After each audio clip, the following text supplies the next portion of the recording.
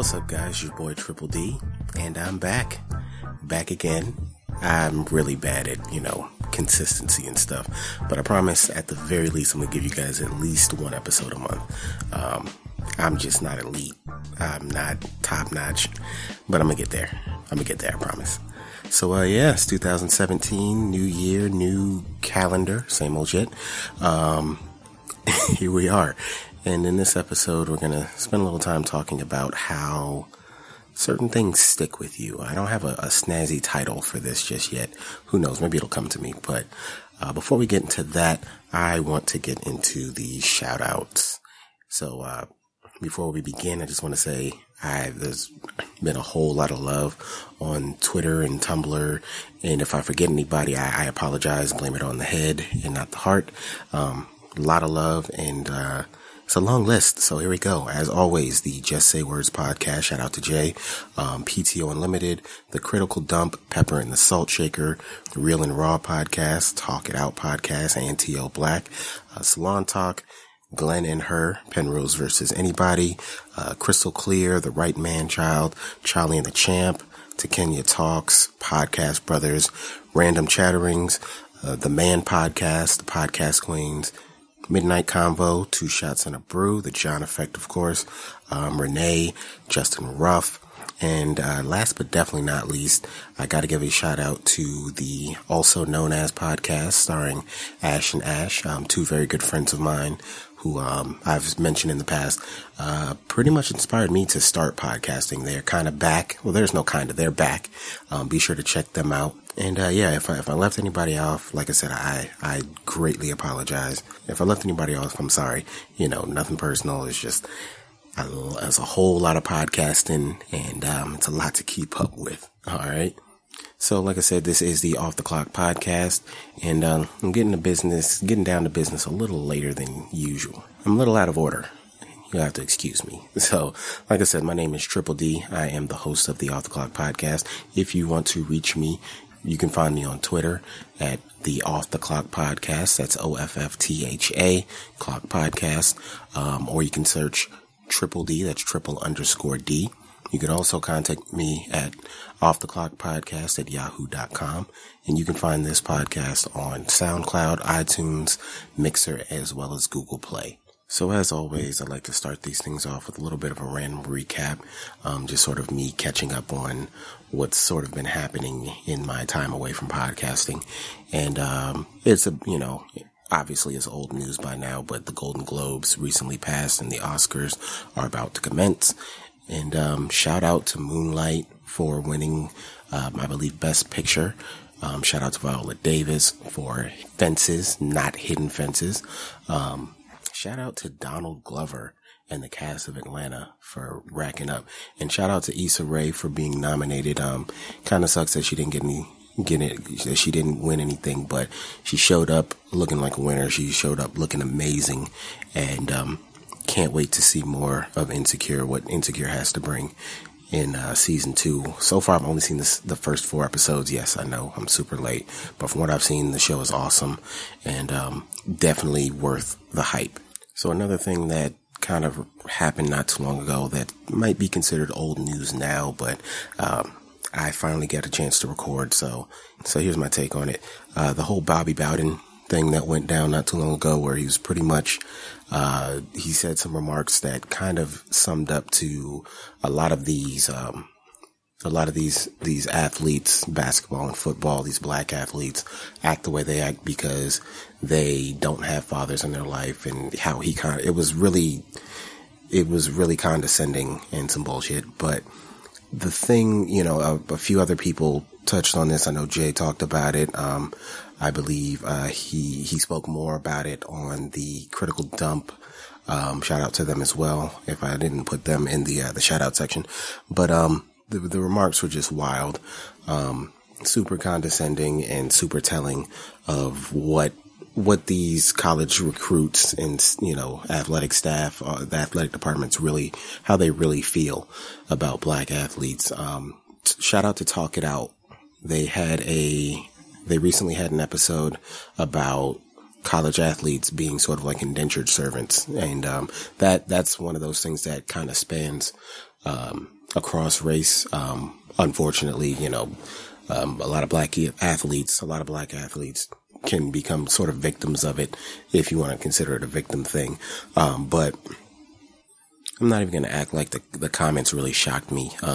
Honestly, I feel like these remarks, because somebody else made some statements about that, but he actually called out some players by name, pretty much saying things along the line of like he couldn't teach them how to be men, or some bullshit like that, because their fathers weren't around and they're learning how to be men from their mothers and stuff like that, which was just completely messed up. And honestly, I think what it is, from my view, is that these recruiters and, these coaches, they go to these schools, and it's been said in other podcasts, it's a very valid point. They prey on single parent households, with, a star prospect. They tell them, hey, I'll give them that structure that they assume they don't have because the father's not around. And I think the reason why a lot of these guys are lashing out in their old age is because a lot of these guys end up making it to the big time. When they reach their stardom, a lot of them will rarely thank the recruiter, or in some cases they don't thank their coaches, which I think it's just sort of bitter and petty for a lot of these guys to lash out. But at the same time, it's just like, hey, thanks for, keeping an eye out for me. But at the same time, like, let's be honest here. I was there to get you fame. I was there to get you more money as an athlete, especially you recruiters. Let's be honest. Once you sign me, your job is complete, and then your next job starts, and your next job is to find my replacement for when I leave. You don't care that much about me. There are a lot of recruiters and coaches that do care about their players, and, big ups to them, props to them. But like a lot of these guys, they're just padding their resume for their legacy. I brought these guys to this team, and this team brought the school a championship. These students don't get paid. Yeah, they get a stipend and all that good stuff, but like the schools make bank off of these players, and they're putting their bodies on the line at hopefully a shot at the pros, which is what most of them really want. That's the only reason why half of them put up with the stuff that they put up with. So, by now it's not that big of an issue because the college season is over, but there were a lot of students who opted to sit out their bowl games, and there was a lot of controversy over that. A lot of older guys saying, "Oh, that's just lazy and that's just a disgrace, and why wouldn't you want to play in a bowl game?" I've never played a sport on a collegiate level. Football, obviously football, because we're talking bowl games.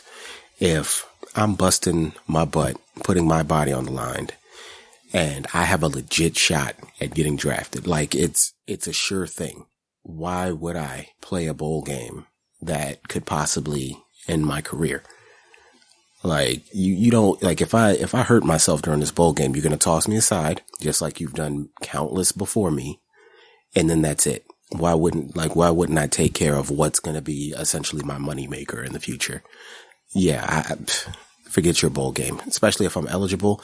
I shouldn't have to carry the team. If the team gets it done, I'm still eligible. I'm going to get my ring, and your school's going to get the money. But if the largest selling point, if me as a player individually is the selling point for putting seats in those stands, I need to be getting a cut, period. What about my security? So I don't blame any of these students nowadays that feel they want to sit out a bowl game. It's my body, you know what I mean? It's my health on the line. It's my future on the line. It's my career on the line. And you're not going to look out for me if I get hurt. You're not going to look out for me. You're just going to get rid of me, and I'll never be spoken of again. But I put that all on the line for you. So as far as these old guys lashing out at these young guys, get over it. A lot of you guys are established. Your legacies are set. Don't be mad because these kids in college now understand the business of the sports, of sports, and aren't just going out there to play till they're dead or till they're damn near dead, like old school football players. They're retiring earlier while they still have two good legs to walk on. And you can't be mad at that. They're taking care of their brands. They're bringing up their brands. They're taking care of their own business. How can you possibly be mad at that? You're only mad at that because there's a possibility that you're losing out on money, which just circles back to the fact that you don't really care about these kids. So get over it, move on. And kind of to wrap up the random recap, I'm back in school. So to be honest, if it was already one thing that I was kind of inconsistent with putting these things up, but I can't promise you that it's going to get any better. I really enjoy doing the podcast, but I'm back in school, and my goal is to not fall short like I did back in September. That's a whole another can of worms where I did my best in one of my classes, and I fell short by like 2 points. And my goal is to make sure that does not happen, and I don't have to sit out again. But I will do my best to keep at least I will do my best to get at least one post up a month. All right. That being said, let's take a little break, and we'll get into the meat of the show. Hey guys, Triple D here. Being an independent podcaster can be a bit overwhelming, especially when it comes to the promotional aspect of it all. We retweet and we repost, we copy and paste links, we share, but sometimes you want to do a little bit more. I know this is not a new concept, but I guess you could say this is me formally opening up some airspace on my shows so you can promote your shows. Completely free, so don't worry about paying me, because let's be honest, I ain't that big, and if the shoe was on the other foot, I ain't got it like that. So if you're interested, record a quick, straight-to-the-point promo, maybe about a minute or less, and be sure to email it to offtheclockpodcast@yahoo.com. That's OFFTHA clockpodcast@yahoo.com. Let's help each other grow together. What's up? This is Triple D of the Off the Clock Podcast, and I hope you already knew that if you're listening to my podcast. Anyway, if you guys haven't been keeping up with me, every now and then I like to do these sort of special edition type shows called Tinder Tales, where I and hopefully another guest, if I can get one to make it through, talk about the dating scene as it pertains to social media apps and all the ups, downs, the fun, the scary things that come along with it. Got a story you want to share? Got some tips you want to share? Any questions you want to ask? Then feel free to share by emailing offtheclockpodcast@yahoo.com. That's OFFTHA clockpodcast. If you want, you can be anonymous. Just put that somewhere in the message and hit me up. Until then, happy swiping.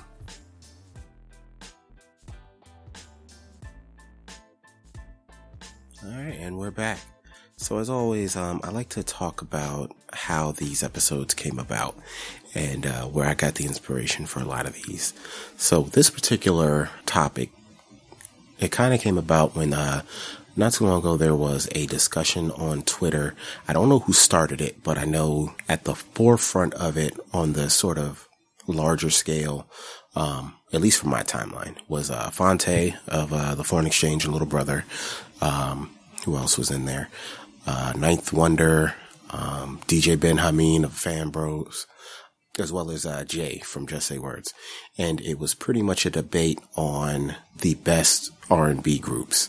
At the time, the New Edition biopic was getting closer to that release, or debut, or whatever you want to call it. Premiere. Yeah, we'll go with premiere. One of those, or all of those, whatever. So, it sparked a really heavy debate on Twitter of, who was worthy of recognition, who wasn't worthy of recognition. And I'm seeing all these names from like the mid to late 90s, early 2000s, who paved the way for this group and that group. And, I just sort of stood back and watched because, to be quite honest with you, to be truthful and transparent, I couldn't really relate.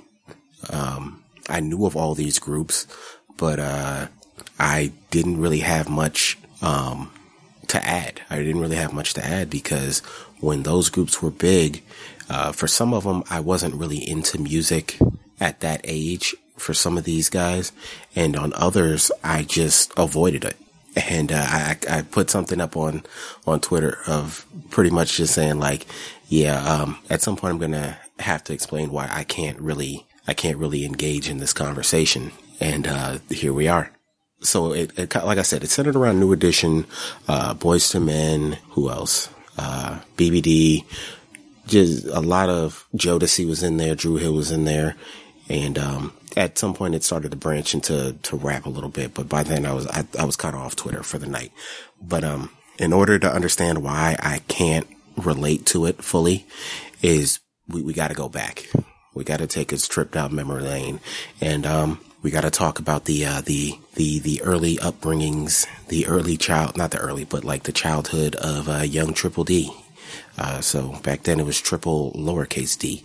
Honestly, I was still just, little Romy Rome back then. Still am to some family members, but whatever. So we got it. Let's take it back. So I was born and raised on a military base in California. We'll go into the details of that environment in another episode. But for the most part, what you needed to understand was, it was a military base in the 80s. I was born in the early 80s, and we left to come to Virginia in 93.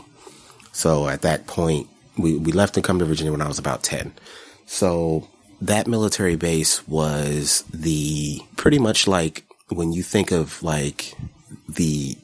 from my standpoint as a kid, that being on that military base was like the closest thing to equality I had ever experienced. Like everybody was kind of on the same page. I know that racism existed, but it never showed its face, at least to what I registered from what I could remember. But I have very positive memories about being on that base. I was surrounded by different ethnicities, white, black, brown, Filipino, Hispanic, Asian, and there's never any static. And I think it was just one of those things that happens because these kids' parents, like mine, one of them, or in some cases both, were serving in the military. So it's like these guys, they work together on a constant basis because it's life or death out there in the field. So it's like there was that camaraderie. And I know it's not exactly the same on other bases, but I guess I kind of lucked up. So fast forward to me moving to Richmond, VA, and I'm the new kid. And not only am I the new kid, I'm in a predominantly black neighborhood. My first year of school was in the 5th grade, and it's a predominantly black class, which was kind of foreign to me. At first glance, I was like, oh, well, this is kind of cool. I'm so used to being one of the 5 in a class of 20, not to say that the rest of the class was white, but we have everything. But to walk into a class and see practically all me, was cool. It wasn't that cool for me. It was not that cool. So like I said, I grew up on a military base, and on a military base, you had accents and stuff like that, but everybody kind of talked the same. Especially if you're one of the many that are born there, you grow up hearing a lot of military personnel as your family members, your friends and stuff like that. And they're speaking there's not much slang. There's a lot of, you hear people talking to superiors. So it's very clear. Everything's enunciated and super respectful. So when I moved to VA, I talked as what would be considered white. If you're black and you speak with you enunciate and you don't speak with any slang or you don't have an accent, you talk white. Some of us have been there. You know what I'm talking about. So there's that off top. First day, I'm made fun of for talking white. I'm the new kid, who came clear across the map, no friends. I'm being made fun of because I talk white. I don't dress like everybody else. My clothes were plain. They weren't name brand. And it's not that my parents couldn't afford it. You know what I'm saying? We were comfortable, but, me personally, I didn't really want that stuff. It wasn't that important to me. So I'm being made fun of for the way I talk. I'm being made fun of for the way I dress. The other weird thing was like this was the early 90s. So there was a time in the late 90s, the 2000s, where if you said you were from California, people automatically assumed you were a Blood or a Crip. So they asked you to Crip walk and they asked you to talk that gang talk, because that happened when I got to high school. But in the early 90s, if you said you're from California, everybody automatically assumed you were a surfer. So they're asking me these questions though. So you go surfing and you say tubular and cowabunga. No, I don't say that. I can understand why why you think that, but no, I don't say that stuff. So put all of that together with the fact that it was a culture shock. Yeah, you get made fun of in elementary school, but it's the usual stuff, the schoolyard, cootie stuff. And it was just some Disney Channel type stuff. These kids got on me way harder. Like I was alienated. I was weird. They called me weird. And, you know, growing up, I've accepted my weirdness, but like they called me weird because I wasn't like them. You know what I mean? So that sucked. That hurt. And I wasn't prepared for this level of, I guess for lack of a better term, you know, being tormented.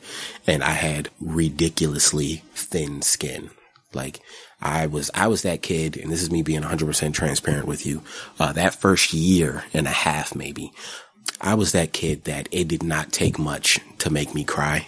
Like you kids would make fun of me for 5 minutes and I'd be in tears. I had no friends that first year. My only friends were my grandparents when we first moved to VA.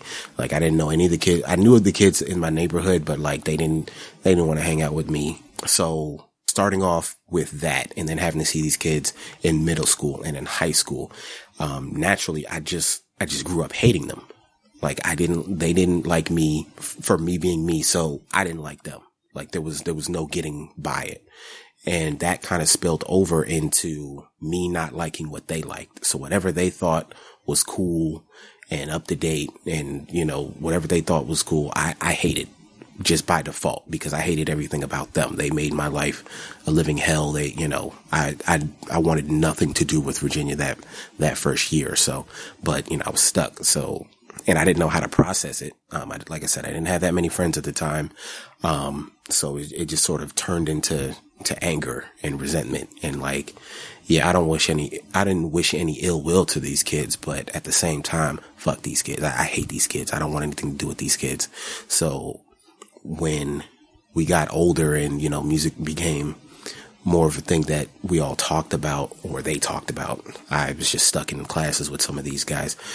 I didn't even have to hear it. Like if they were singing it and then I heard it on the radio, I automatically didn't care for it. I paid no mind to it. So when New Edition, well, actually like I guess you could say early to mid 90s, New Edition was kind of on the slide down. And then like Jodeci started coming up and Casey and JoJo started coming up. Same thing with rap, like Jay-Z and Biggie were getting big and Nas was getting big. I didn't want anything to do with it because they liked it. And that made me miss out on a lot of really good music just because I was kind of holding this grudge. So like when this debate came up, it was just like, man, like I can't relate because I wasn't listening to that stuff. I was kind of avoiding that stuff, which, you know, in a sense, as a lover of music now, it makes me feel bad. But at the same time, it was just like, I can't go back and fix it. And that's pretty much what brings me to the main topic, the main point of this. And it's just, that stuff sticks with you. You'd be surprised at the things that stick with you over a long period of time, even when you don't realize it. Like I'm completely over like the experience. I got past my hatred for them. Like I don't go looking for them to say hi and I you know, and look for them on Facebook to catch up. But like it's not as big to me. Like I've gotten over it since high school. Like even once I got to high school, I didn't hate them as much. I hated them because they were jerks, but it didn't bother me as much. But the fact that I literally, even partially into college, like I avoided that music because it just brought up too many bad like feelings. And sadly, it's not that the songs themselves had an effect on me. It was just I associated what brought them joy to them getting joy out of laughing at me for whatever reason. So I didn't start getting into like Jodeci and New Edition and Mint Condition until like college, which is super strange for someone who was born in 83. It was crazy. Like I'd be, you know, on campus or in the dorms or whatever, and cats would be singing these songs and then they'd look at me like, why aren't you singing? And I didn't know how to tell them like, I don't know this song. Or if I did say I don't know this song, they'd be like, why don't you know this song? And at the time, it was just like, now that you think about it, I don't know why. And it's because, like I said, that stuff sticks with you. Like, you got to be really careful how you treat people.